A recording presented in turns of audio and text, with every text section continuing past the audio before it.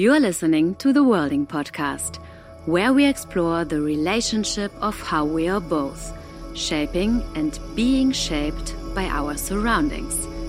The podcast traces interconnections by inviting each episode's guest to pass on the mic to someone who has influenced their world.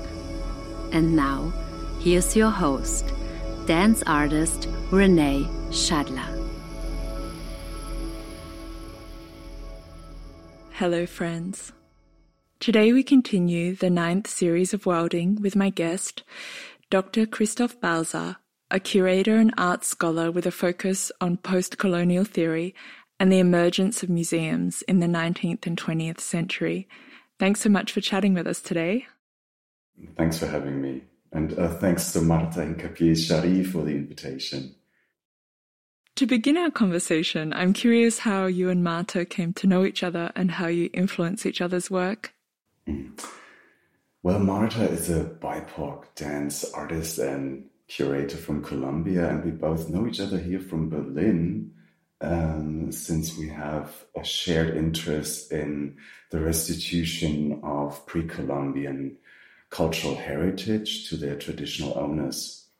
And this shared interest has a focal point in Berlin's notorious Humboldt Forum in the rebuilt palace of Kaiser Wilhelm II, where colonially acquired objects from various colonial contexts are being presented as ethnographic objects. So that is a very violent situation that is at the core of Marta's and my shared interest in this place and in what's going on there.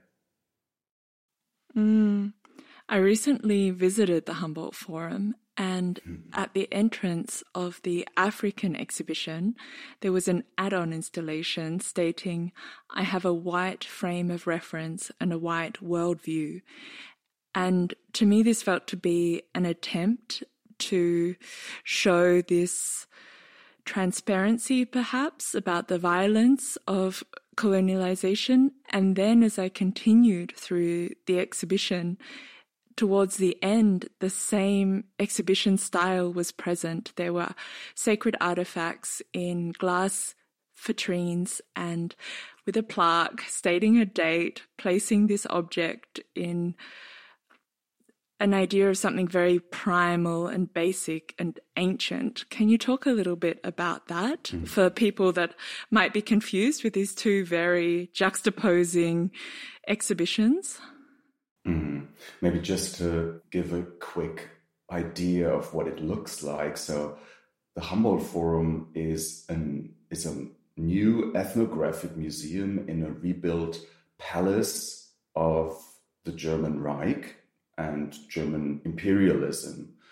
And that in itself is already quite controversial. And then we have a long history of debate about this new project that was planned after the wall came down, but was more or less designed by a German majority society of white people without the consultation of people of color and Black people and the interest groups that are being represented in this new ethnographic museum. So that has a 30-year history of debate and design in itself that is very controversial. And ever since the Humboldt Forum as a new ethnographic museum opened its doors to the public, the criticism of activists and scholars has reached new heights. And because of that, I think the designers of this place and the curators and the directors of this place decided that they had to react to it, and they put a specific kind of mission statement like extra add-on exhibition in front of their ethnological presentations. And whilst on the inside nothing has changed in the face of criticism, and whilst they still present colonial loot and keep on inviting the public and the general public to look at this colonial loot from the point of view of a curious spectator, and while they even present human remains from pre-Columbian societies, they have this new add-on exhibition that says, I have a wide frame of reference. And that is in itself so typical for institutionalized whiteness, for institutions that try to hide their own biases underneath diversity campaigns and slogans, that I find it actually appalling. And I'm a bit ashamed to see that the criticism has only been accepted on a very superficial level and not on an institutional level. What really struck me when moving through the museum was also that, in a way, it's really the ultimate worlding construction machine, this idea of meaning making. And as they say, it is a white frame of reference. It's on a white wall, quite literally, with a white placard that puts it on a very linear timeline and also presents it in a way that is in English. It's short text, it's text that implies you need a certain education to understand and interpret the information. And to quote Donna Haraway, a cultural theorist who has almost been a ghost companion throughout this series, it really does matter what matters. Think matters. It matters what stories we tell to tell other stories with. It matters what knots, not knots. What thoughts think thoughts. What descriptions describe descriptions. What ties tie ties. It matters what stories make worlds. What worlds make stories. And I think this is really something else to look at, like who is moving through that exhibition, who is that exhibition for, and who is framing it. The word worlding resonates very strongly here. The museum is a machine, as you said, that takes something out of the world and puts it through a very complex aestheticization process in order to make it an object that can be looked at. And that object in itself is already historical per se, because aestheticization leads to a loss of function and not only context, but to its functionality. So the things that we put in museums that were not made for museums, like artworks, but the things that were made for, let's say, religious contexts, they are being stripped of their complex aesthetics and reduced to a mere visualistic aesthetic. So everything that requires touch, dance, and many other forms of cultural production and reproduction are just mere shadows of themselves when we perceive them in an aestheticized way in the museum. So what the museum presents is not an object of a foreign culture, but it's a mirror of ethnographic discourse and ethnographic perception of reality. And that reality in itself cannot be repaired or supplemented by adding new context to the museum, to the ethnographic museum, with video displays and maybe even the occasional spiritual performance by traditional owners. The museum is a is a place where things are isolated and are presented as merely visual offerings to an audience. And you cannot change that, and you cannot decolonize that, because that is a colonial approach per se in the context of the cultural heritage that the German Reich has taken from other societies. I do not want to blame the museum per se. I love museums. I do. Mm. And that being said, when we look at, toy museums or cultural history museums where people have given the objects freely and willingly, I love those places. But the Humboldt Forum is not such a place.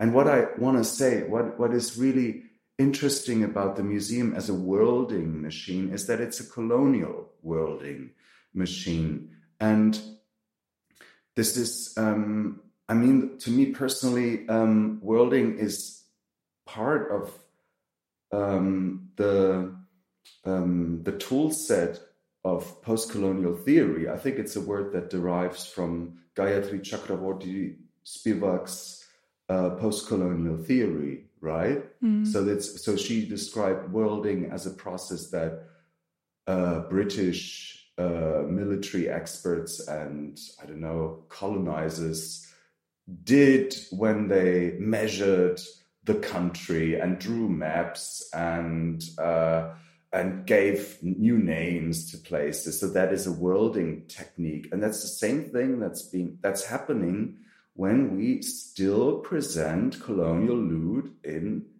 museums. And you can call them ethnographic objects, you can refer to them as art objects, it doesn't matter. It's an epistemological worlding process that recoins something as something else. We do not look at other people's culture in an ethnographic museum. We look at the knowledge of ethnographers and the statements that they make with objects that they made ethnographic. It's as simple as that, and it's as complex as that.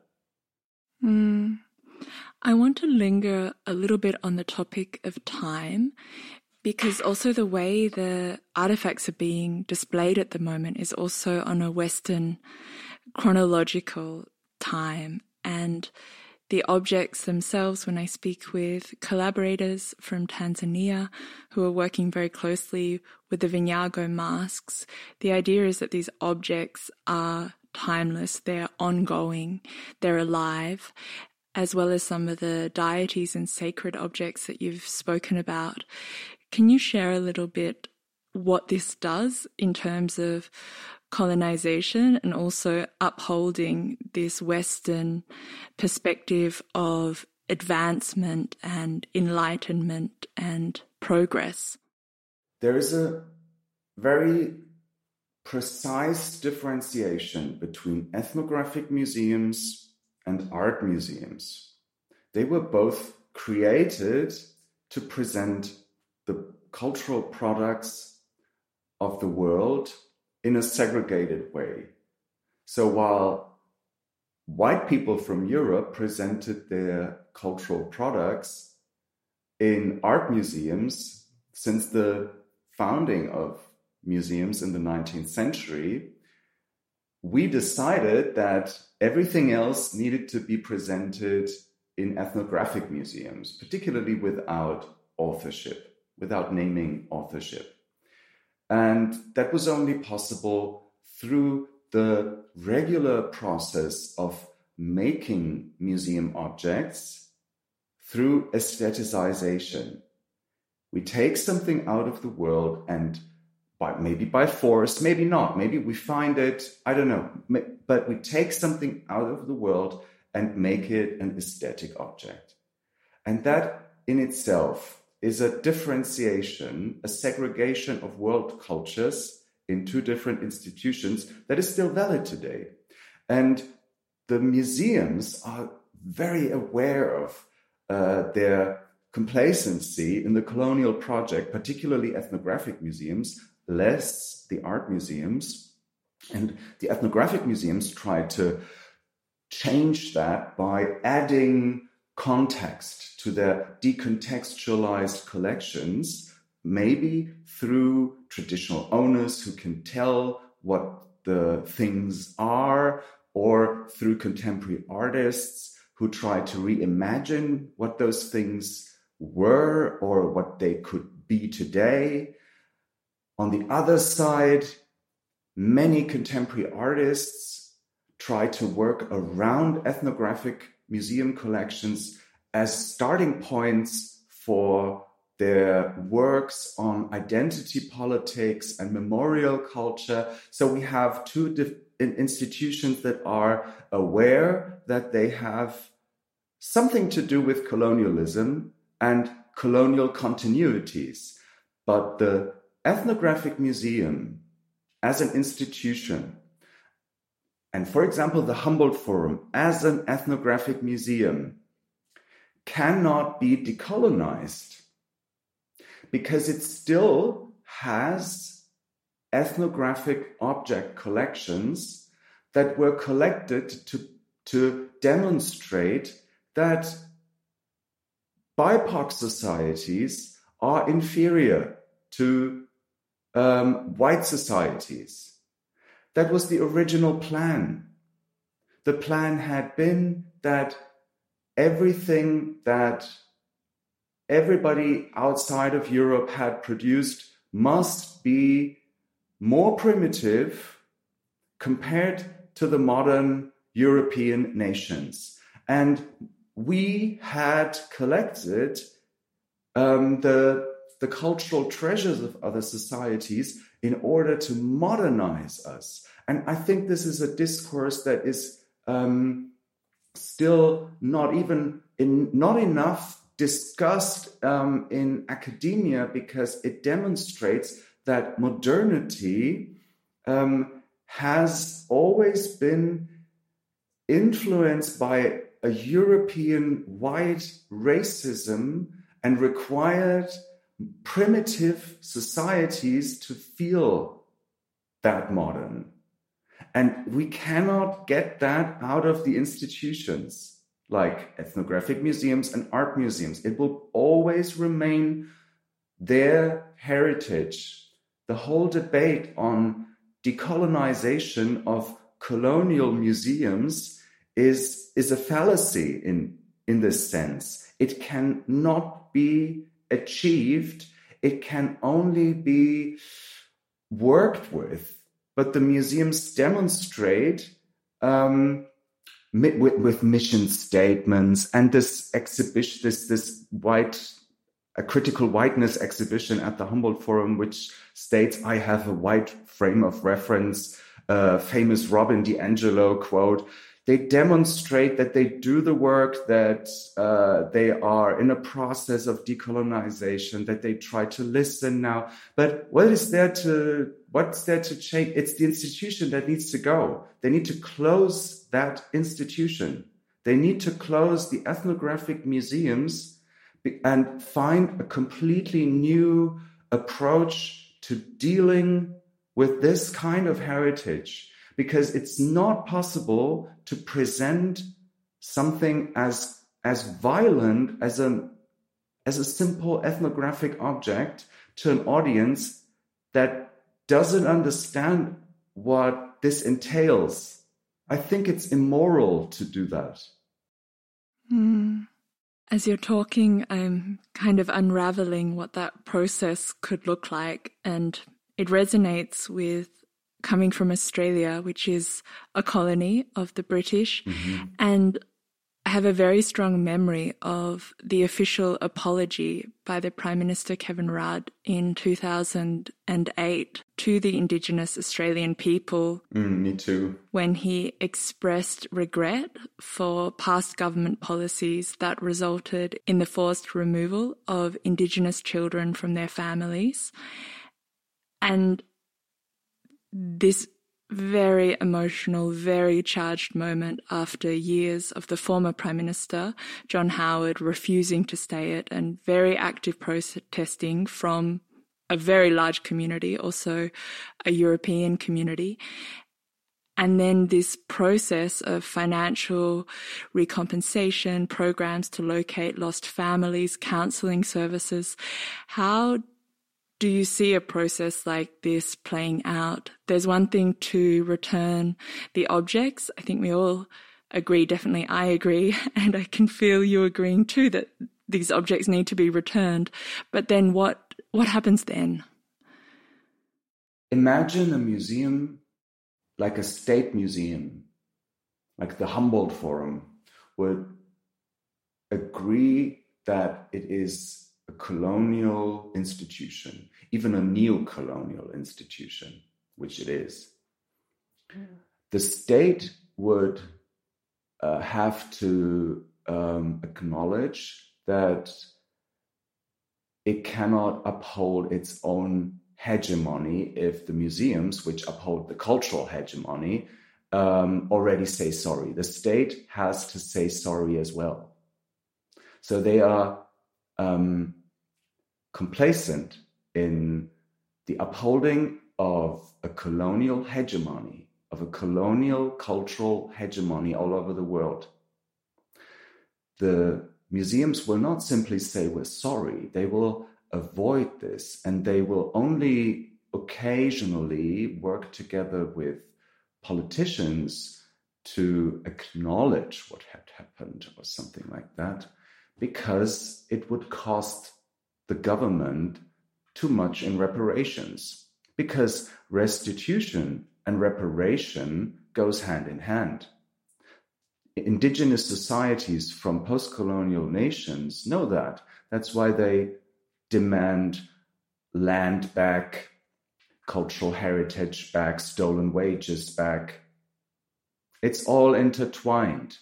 And we who criticize the Humboldt Forum say that everything that it does, even its occasional restitutions, are part of a larger approach to maintain Germany's cultural hegemony, because they cannot sit it out. They cannot wait until people are no longer furious, because people are very furious when they look at the way that other cultures are being misrepresented by curators, by politicians, and that in a city like Berlin, where there are so many people from so many nations together, and where we have these debates, and where we try to find ways to deal with the traumas of the past in all our various positionings, and then at the same time are being ignored by the government.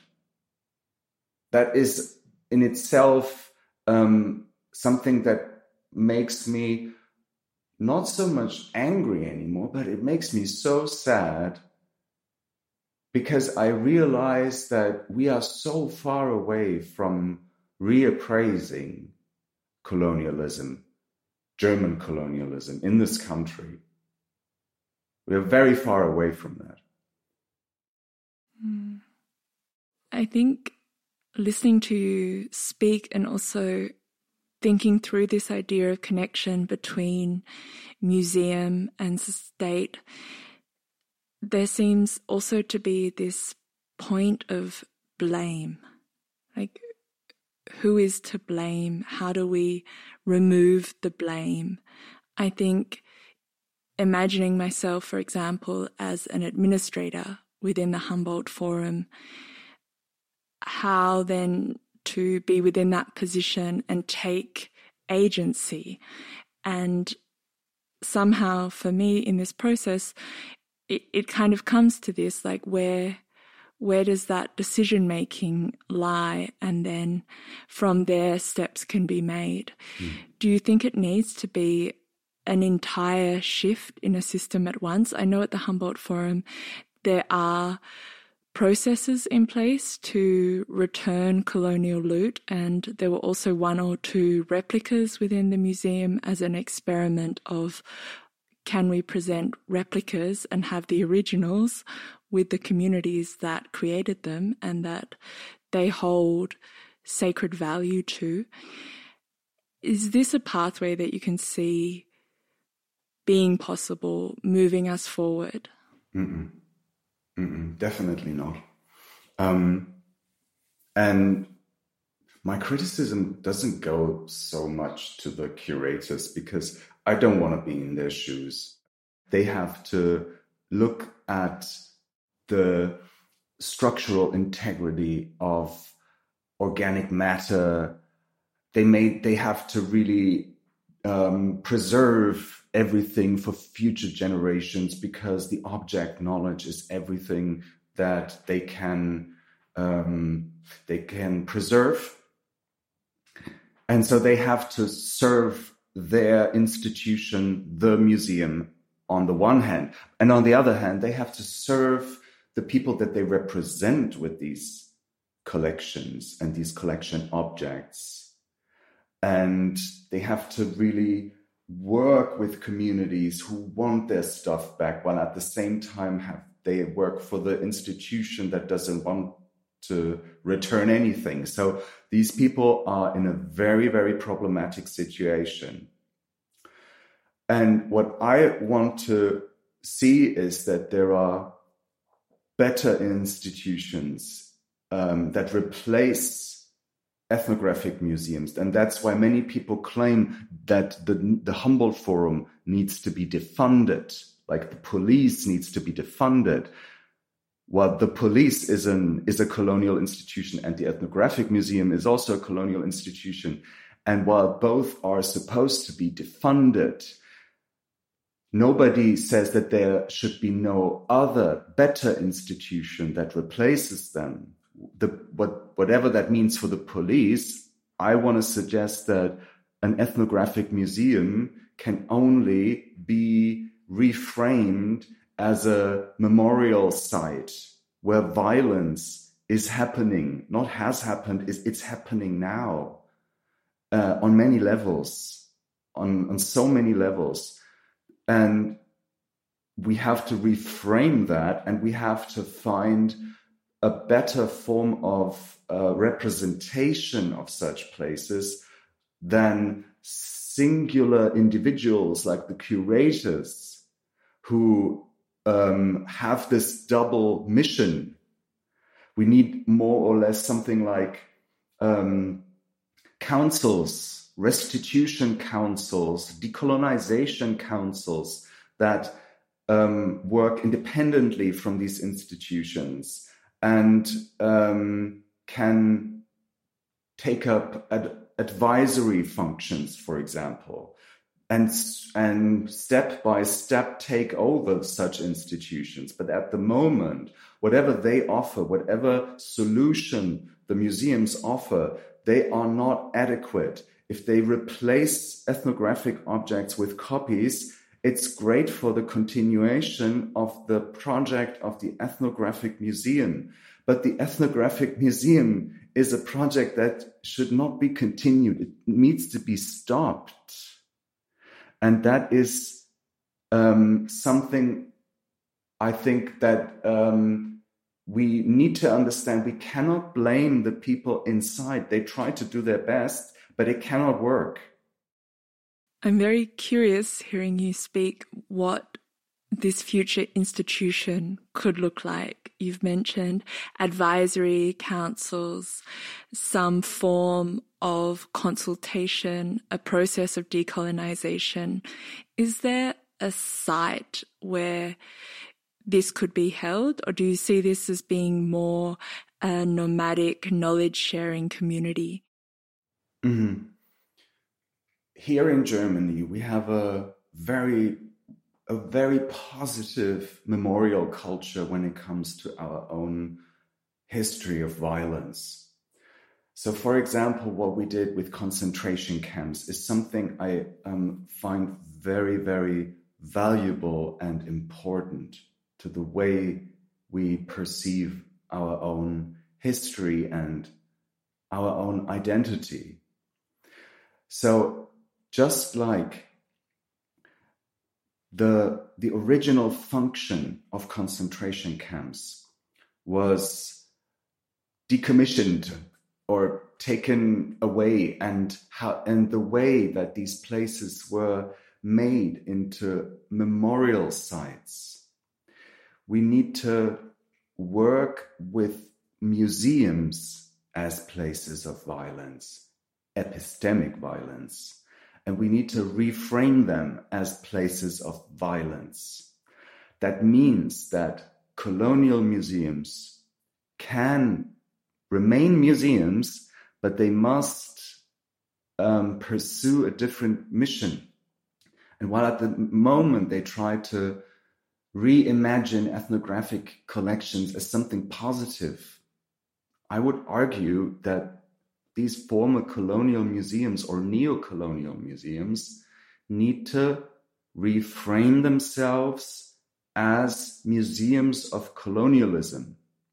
They need to redirect their gaze, that they focused on others, on the others, and redirect it at themselves, at their own institutionalized whiteness, at that what is currently invisible. I got very excited as you were talking, and it might sound a little bit off topic, but I was imagining a beehive and this place of activity, and if it became, because I definitely agree through our conversation that replicas are not possible. We return the objects, and I really appreciate this idea of the museum staying a site of violence that is open to the public. I think also of the Reichstag, where they have now the glass dome on top of the state building in Berlin, the parliament, so it becomes transparent. But within there, this process of communication, of returning objects, of stories coming forward, it could be like a site of healing, actually. And I'm still not sure whether that needs to happen in Germany or whether those beehives could be moved. Like maybe the museum itself then becomes empty, the shell of something, and that work is done closer to home, because also this idea of returning objects is very costly, and insisting that people come to Germany to prove that this is their object is also another threshold and racist barrier to do with elitism and capitalism. So perhaps we need to set up beehives in different locations where we can return stolen goods. Which is done in Australia, for example. Yes and no. Rio Tinto, the mining company, still has a bunker of wall paintings that they've taken and placed somewhere else so they can continue with their mining. So yeah, it's true. Yes and no. As part of this podcast, I'm inviting guests to share a proposition with myself and listeners so we can experience your research in our body. I understand you come from a curatorial background, so this is perhaps a step in the direction of movement. But is there a way we can feel into the complexity and this personal connection that we've spoken about today? I often think about those times when I visit the Humboldt Forum together with BIPOCs who have something of invaluable importance to them in there, like something sacred. And when we walk through there, and when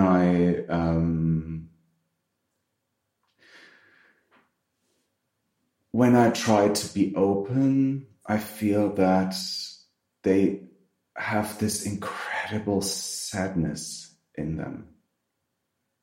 That this is just so unbelievably disappointing.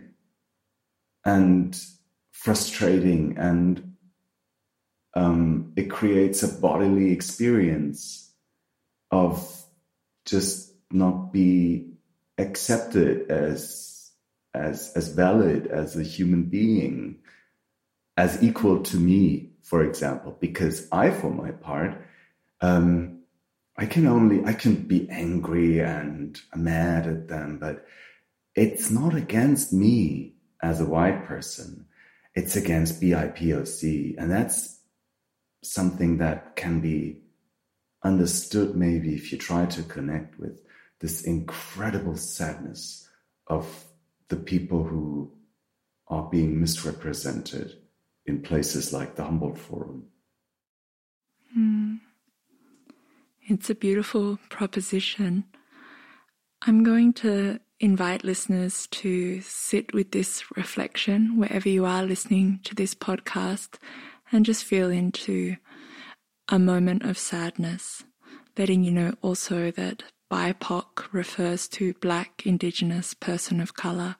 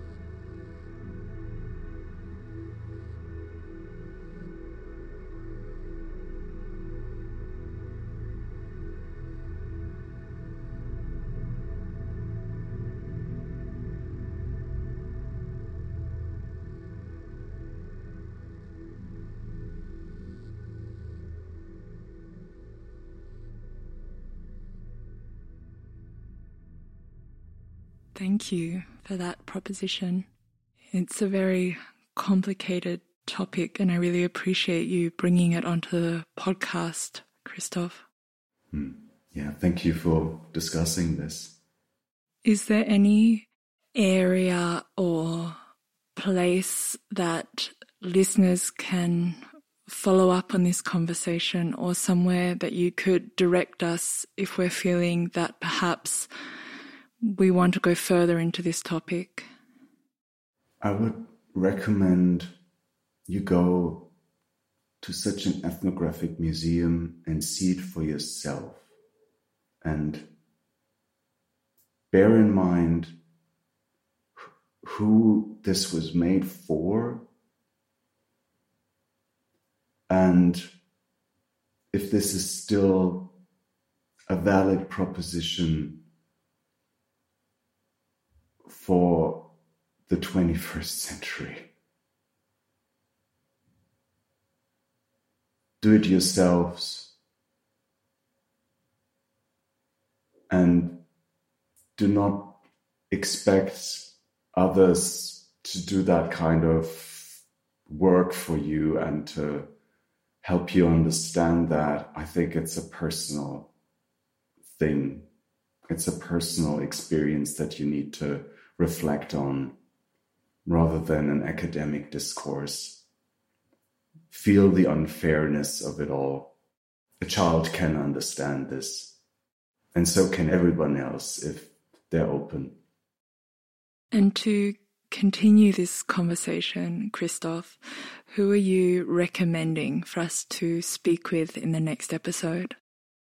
Yes, I thought about it, and I'm passing the mic to Daniela Zambrano Almidon, who is an artist and activist from the Abya Yala collective Huaca. The Abya Yala is the original name for the Americas. And Daniela's work revolves around the process of reclaiming stolen heritage from German museums to their places of origin. In her case, It's Chuquitanta in Peru. I'm very much looking forward to that conversation, and thank you so much for being on the show and bringing this topic so to the forefront. I think it's a topic that's being spoken about a lot at the moment, colonization, post-colonialism, but what it means and what it feels like in this very dense space was very present in this conversation. So I really appreciate that. Thank you very much, Renee.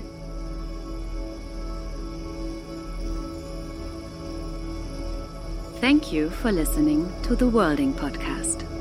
Gefördert durch die Beauftragte der Bundesregierung für Kultur und Medien im Programm Neustart Kultur. Hilfsprogramm des Tanzen des Dachverband Tanz Deutschland.